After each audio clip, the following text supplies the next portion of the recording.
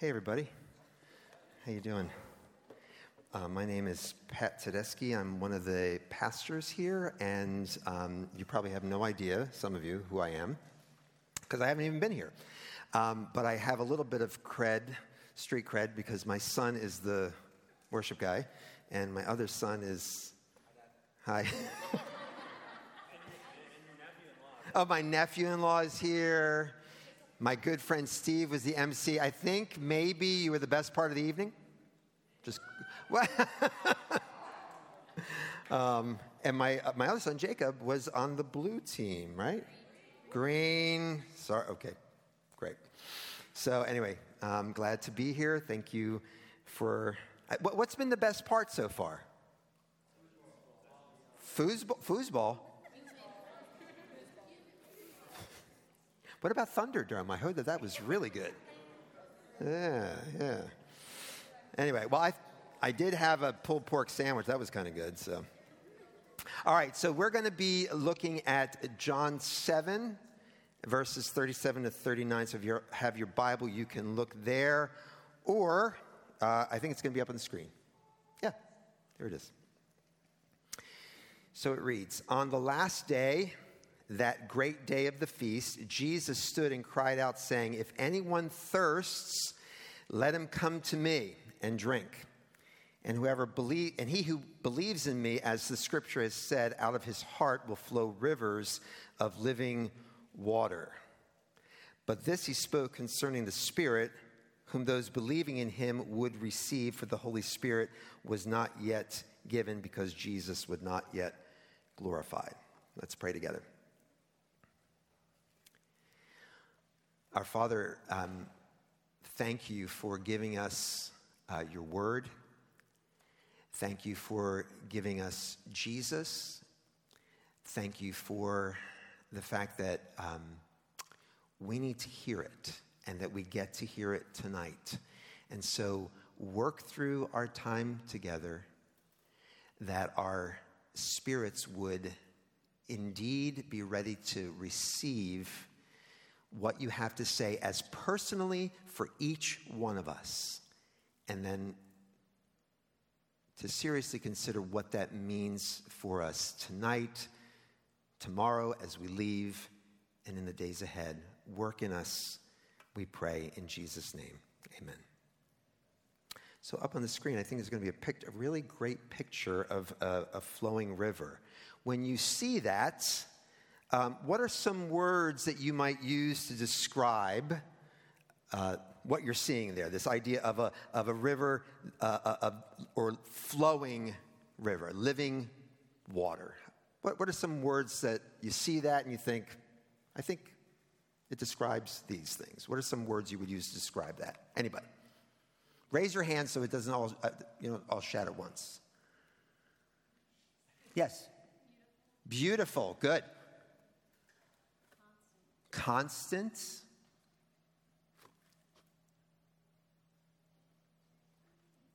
What do you say? What do you say?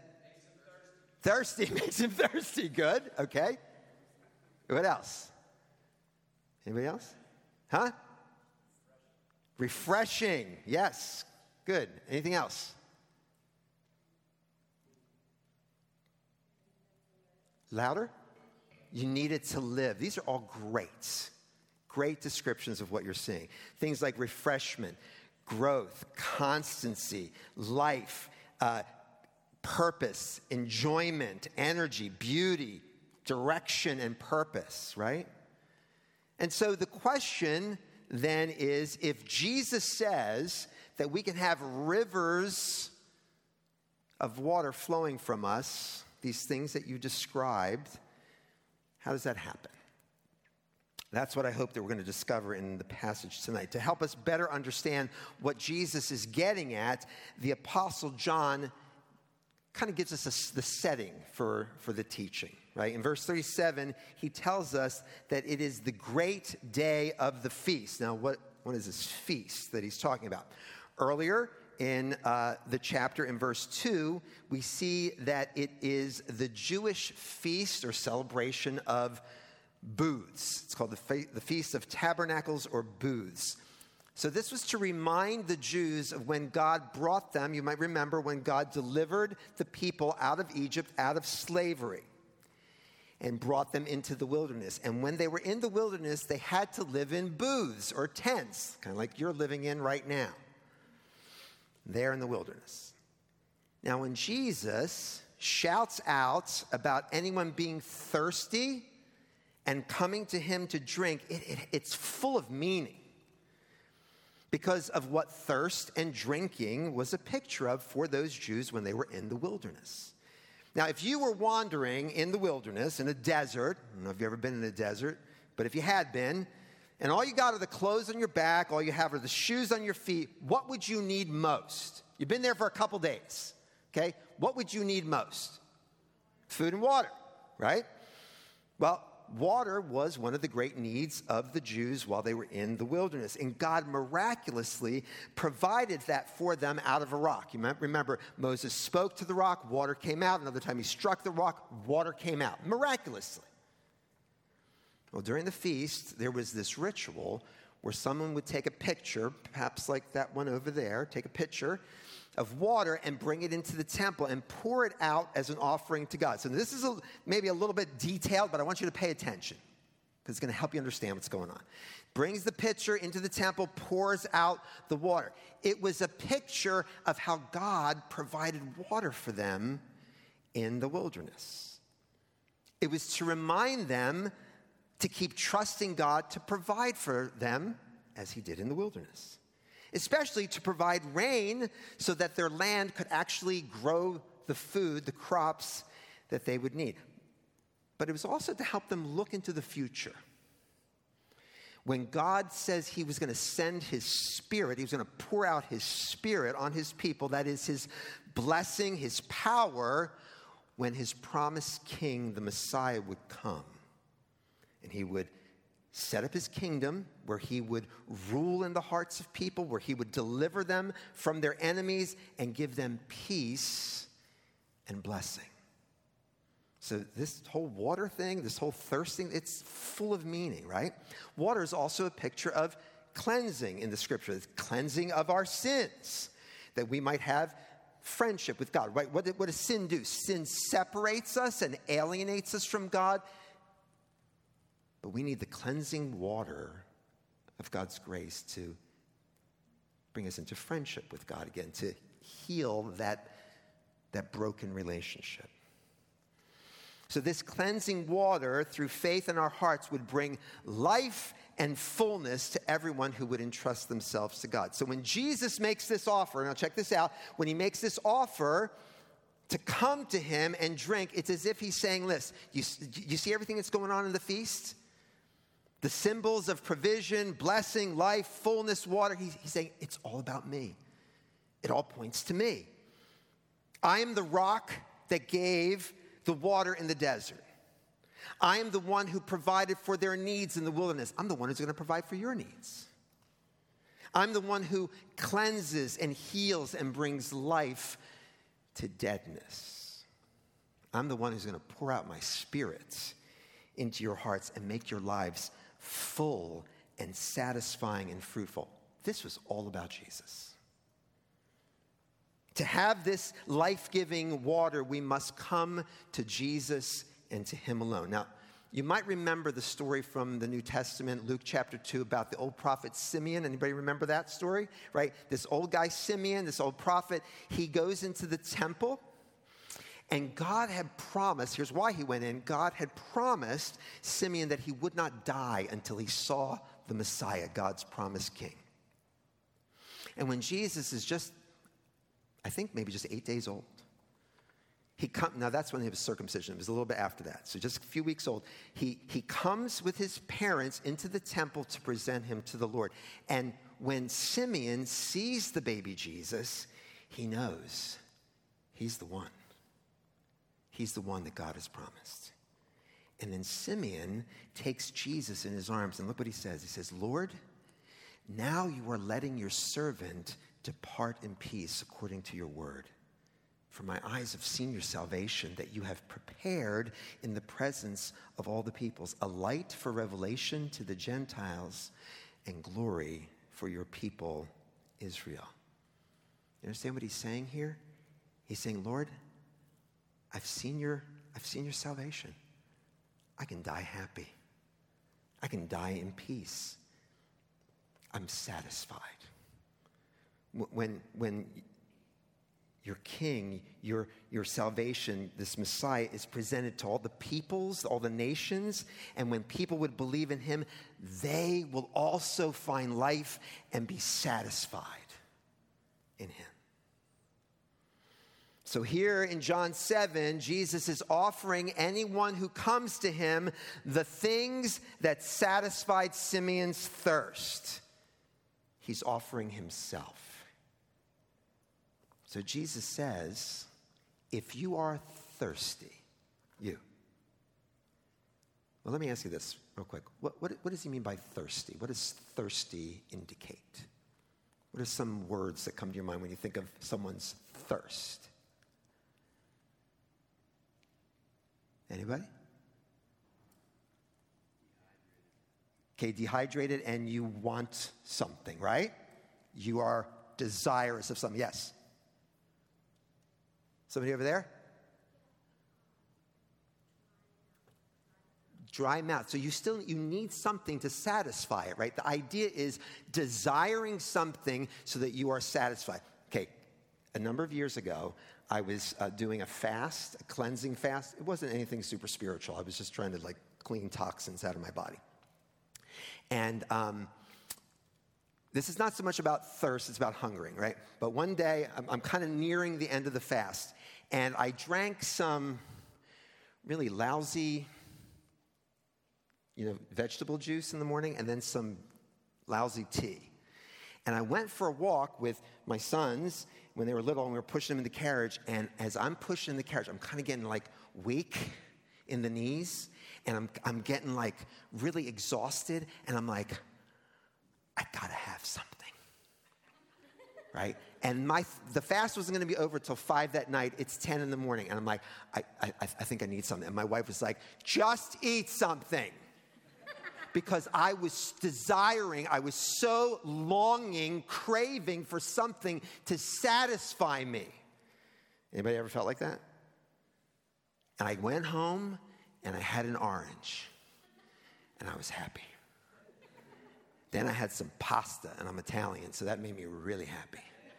Then I had some cereal and I was really, really happy. The idea of the thirst, right, or the hunger is I'm longing for, I'm desiring, I'm craving something. That's what he's talking about here. If you're thirsty. So Jesus says, is your soul thirsty, craving, longing, desiring something? Something that people and stuff and ambitions and efforts can never give you. If you're thirsty like that and you know it's a thirst for God, a thirst for forgiveness, so you can have reconciliation, a thirst for life and a meaningful existence, ultimate satisfaction. Jesus says, come to me, and I will make rivers flow out of you. Jesus is saying, I'm the one that can satisfy all your hungering, thirsting desires of your soul. And we have them, don't we? Now, in verse 37, we see that Christ's invitation to about thirsting and coming, it goes out to everyone. He just kind of throws it out there, right? But it's only going to be received by certain people. Why? Because there's a condition. And it's not that you're good enough, right? Because I don't even know you guys, but I know you're not good enough. It's not that you're smart enough. It's not that you're attractive enough. Goodness knows that. It's not that you're talented enough. It's not even that you're likable enough and just an all-around good guy or girl. The condition is, up on the screen, you must be thirsty. You must be thirsty. Everyone thirsts for something. Remember what thirst for? Longing, craving, desiring, right? Everybody thirsts for something. Happiness, meaning, success, entertainment, sex, popularity, acceptance, significance, money. Why is that? Why do we have all those thirsts? It's because God lets us thirst for other unsatisfying pleasures so that we must see that there's got to be more. And that our thirst can only be satisfied in Jesus. Listen to what John Piper says up on the screen. We are afflicted and blessed with chronic restlessness. Chronic means ongoing, continuous. We are afflicted and blessed with a chronic restlessness, an insatiable soul thirst for this reason, that we might keep looking until we find Christ. And then having found him, we might be turned back to him again and again when we taste of other springs, other supposed pleasures, when we taste of those springs and we find that they're bitter. We keep going back to Christ, keep going back to Christ. Sometimes when Christians talk about the joy and the fulfillment and satisfaction they have in Jesus, people might, it's happened to me, right? I'm telling people about Jesus and they're like, oh, that's nice. Or, well, that's good for you. Or some people might be like, man, isn't that a shame? So much to offer. That guy had so much to offer and he settles for this. Poor guy. Those who don't know Jesus will often think Christians are foolish because they don't realize that their own thirst is for God also. They thirst after other things, thinking those things will satisfy them, and they don't see that their real thirst, their great need is for God. And people need to see that. People need to understand that. God wants them to know. God wants you to know. But being thirsty is not enough. There has to be a response for the thirsty person. You must come. Jesus says, if anyone thirsts, let him come to me. That sounds pretty simple, right? Like, what does that look like in coming to Jesus? Well, think of it this way. You guys been to the boardwalk in Ocean City, right? The boardwalk. So, like, when I'm on the boardwalk with my wife, my kids, whatever, and I'm walking along, and all of a sudden I'm like, I smell Johnson's popcorn. And I'm like, it's calling me. And so I start walking toward Johnson's popcorn. Or this happens on the promenade. It's like a food court area. I go there and I can smell the stromboli. Again, it's an Italian thing, right? So I smell the stromboli or the pizza and I'm like, whew, that's calling me, honey. I got to go get some. And I come to the pizza. Right? It's all it means, right? You see something valuable, you smell something good, and you make your way toward it. Now, somebody might be sitting over there that I don't know anything about, and he looks a little dodgy, a little sketchy. That's my kid's word.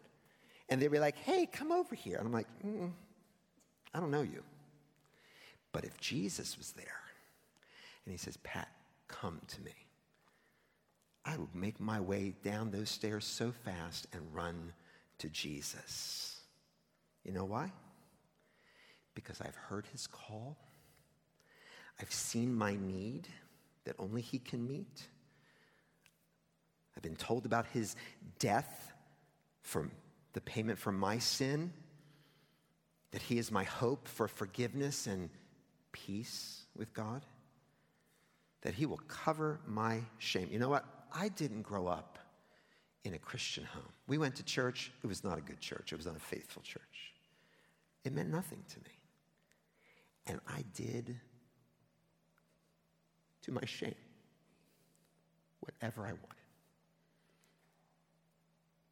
And my life was just a path of destruction behind me, hurting my own soul and hurting other people's soul. And so when I heard that Jesus was willing to forgive someone like me, I was like, yes, that's what I need.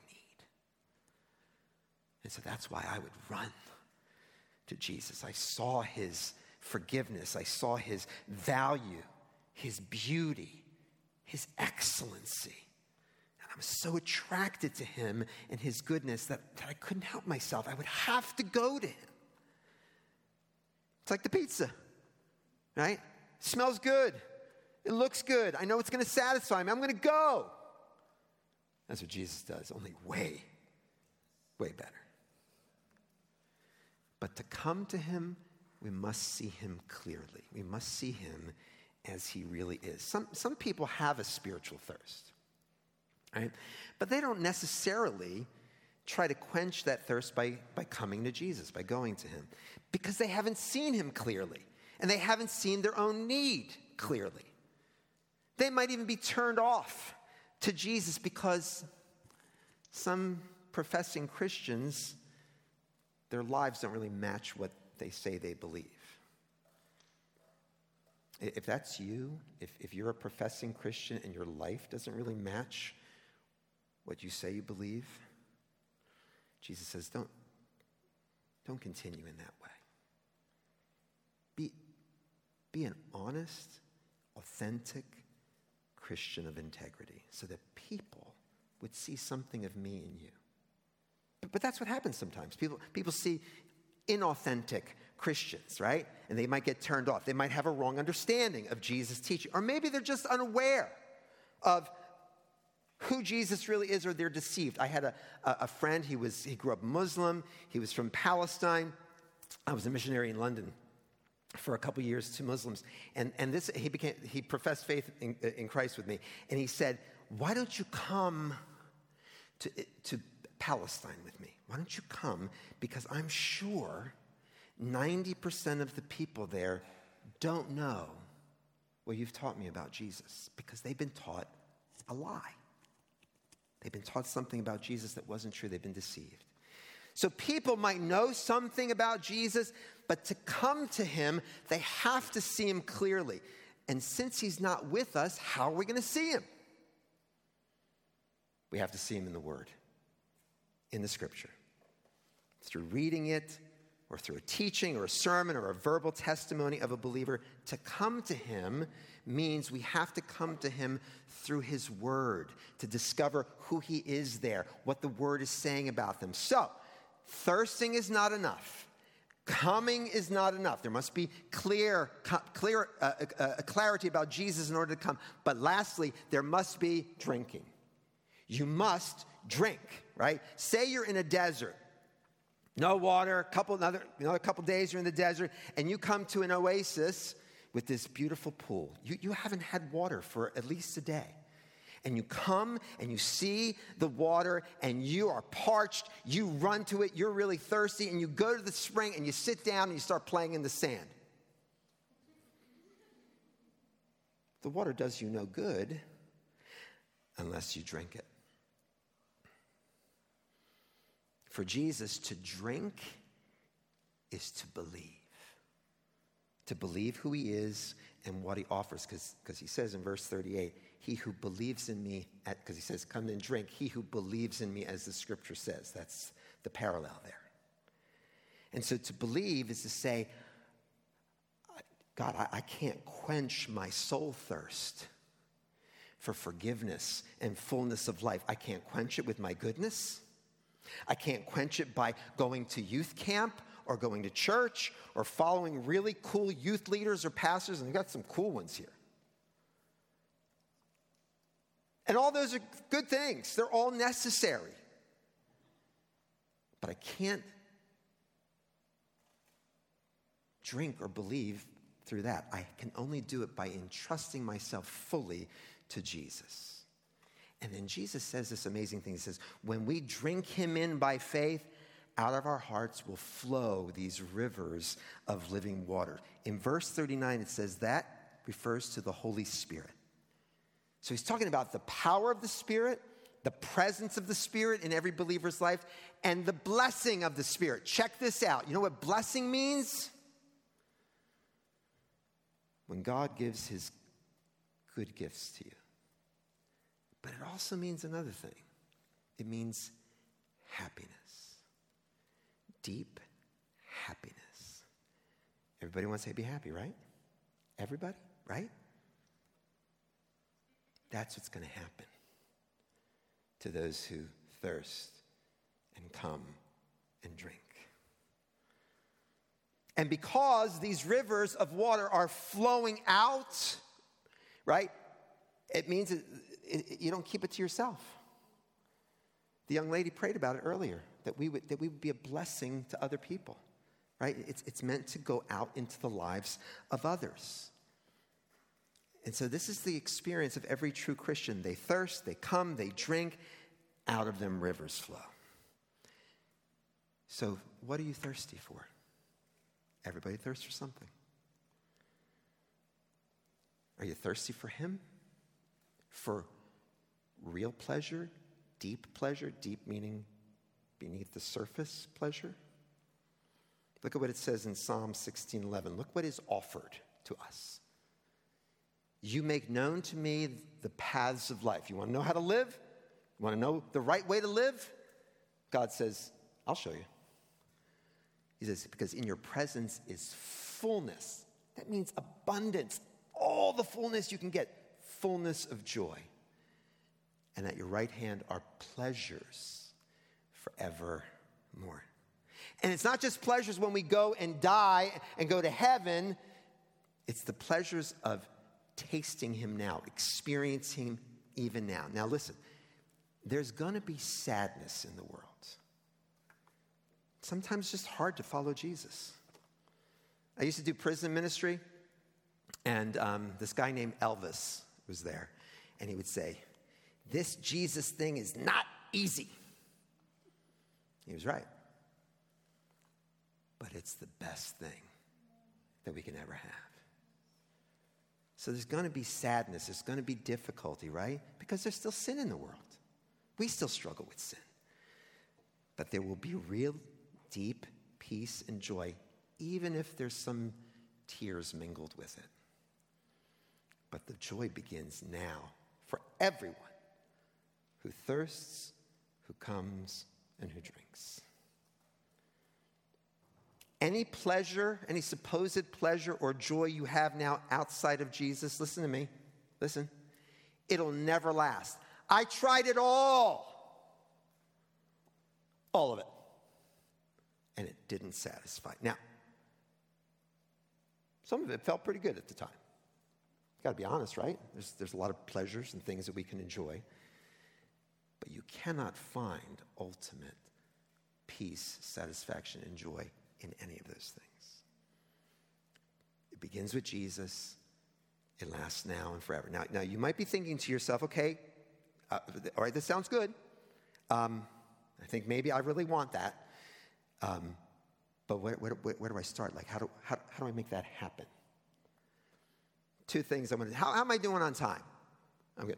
Okay, two things: bricker and broccoli. Write them down. Bricker and broccoli. Okay, Bricker refers to my friend, old friend named David Bricker. So I told you I was a missionary in London, and this new missionary, Bricker, joined our team after I was there for about 6 months, and I did not like him. He irritated me. He acted like he was a know-it-all, and he was a little arrogant. And I didn't want to hang out with him. I didn't want to get to know him. But for some reason, he wanted to hang out with me. And I honestly don't know why. And he kept asking me to do ministry stuff with him, like to be his evangelism partner. And I just kept saying, well, I was putting him off. I wouldn't say no directly. I was like, no, I got to do this. No, I got to do that. And you can only say that for so long. He kept asking me, and finally I had to say yes. And as I began to spend time with him and got to know him, I saw something of his character behind that supposedly know-it-all exterior. He was a lot of fun. We hung out together. We enjoyed good food together and movies. He really cared about people. He loved Jesus. He wanted other people to know about Jesus. And he showed me a lot of grace and kindness. And the more time I spent with him, the more I grew to love and appreciate David Bricker. He became my best friend there. So what's the point? If you don't spend much time with Jesus discovering what he's really like,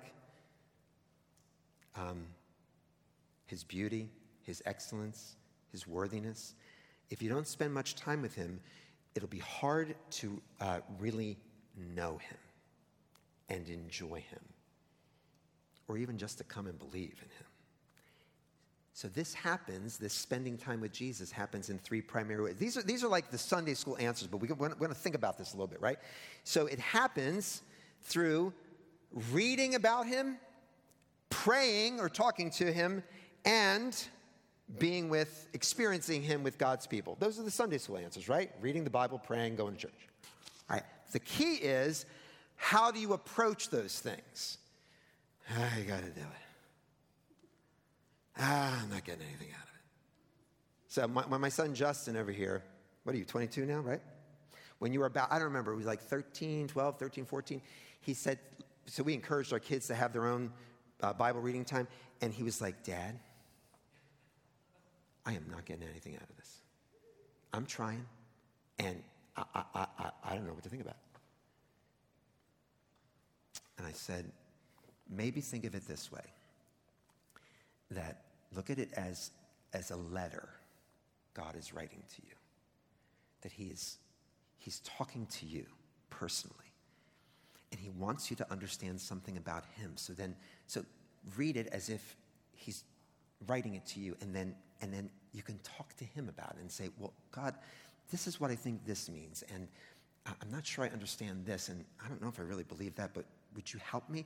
And all of a sudden, Bible reading goes from being this duty, this drudgery, to a living, active, breathing relationship with God Almighty, because that's what he gave his word to do, so that we would know him and experience him and not just know stuff about him, right? Because we can read the Bible and it'd be like, okay, I learned about Jesus, and we never interact with him about it at all.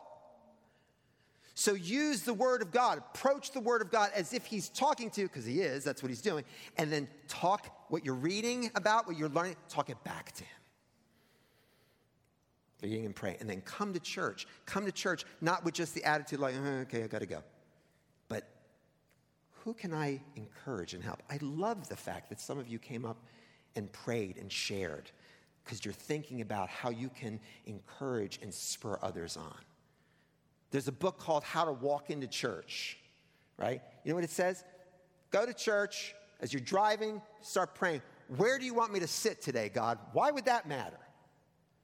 So that I can encourage and maybe just get to know somebody and help them, spur them on in their love for Jesus.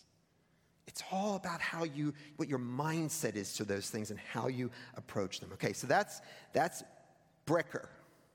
Then there's broccoli. Sometimes I think we think following Jesus is a little bit like eating broccoli or whatever vegetable you don't really like, right? We know it's good for us, but I could really leave it. There's not a whole lot of pleasure in it. Well, there was this experiment done a number of years ago, and there was a film made out of it called Super Size Me. Anybody hear that? I think it had to be, you remember that? Okay, but like 20 years ago or something.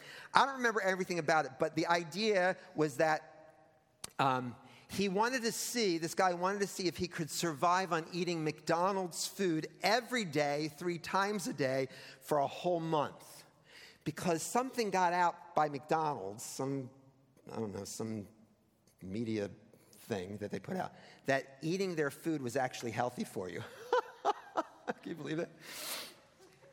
And so the guy was like, okay, let me see if that's true. So during the experiment, he would go to the doctor every week to get a checkup to see how he was doing physically, eating McDonald's food 3 times a day. And I think after about 3 weeks, the doctor said, listen, your liver is turning into pure fat. It's like pate. You guys know what pate is? It's duck liver that's been ground up and you spread it on toast. He said, that's what your liver is becoming. So much for eating healthy McDonald's food. So the doctor told him, he said, stop, don't do it anymore. But he kept doing it for another week. He finished, and he survived. But if he kept going, it wouldn't have been good. So even if eating McDonald's is really tasty, if that's all you're living on, in the end, it's going to kill you. It might taste good. but it will do things to you that will cause your health and strength to break down. At some point, you have to make a decision. Am I going to keep eating the McDonald's, or am I going to eat better?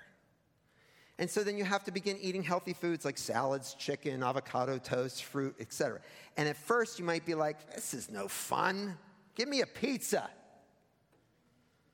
But then what happens? Your body actually begins to change, and you develop new tastes. And then you actually begin to desire, thirst for, the things you didn't at first enjoy. And they've actually become pleasurable to you. The word for that is savoring. You know when you eat something that's really good and you go, It means enjoying it fully. Coming to Jesus may not always be as pleasurable as a McDonald's supersize meal. But if you're coming to realize that what you've been longing for, the pleasures you've been going after, will actually ruin you in the end, and you begin to realize Jesus will satisfy your deepest thirst, which is what? To forgive your sins, to make you a child of God, to give you genuine and lasting pleasure, then he's calling you to go to him and drink and be satisfied. Not just like broccoli good, but like filet mignon and chocolate mousse good. Forever, and it's not going to kill you. So what are you thirsting for, really? Really? We thirst and hunger for those things in the world that can never satisfy. But if you know your thirst is for him, he says, come and he will satisfy your soul, and he'll make rivers of life, meaning, value, satisfaction flow out of you and into the lives of others. That's a life worth having. And when we come to Jesus, he frees us to that. So come to Jesus, drink for his glory and your everlasting pleasure. Amen. Father in heaven, thank you for your kindness to us. Thank you for your mercy and grace. Grant us your favor, your help, the power of your Spirit, to not only come to you at the beginning. Maybe some tonight really haven't recognized their thirst. Maybe they are now, and maybe they need to come and drink. Would you give them the grace to do that? But even for those who have come and have drunk, who still need to keep coming, give us your help to keep doing that, because the other springs, the other pleasures of life are bitter apart from you. Do this, we ask in Jesus' name. Amen.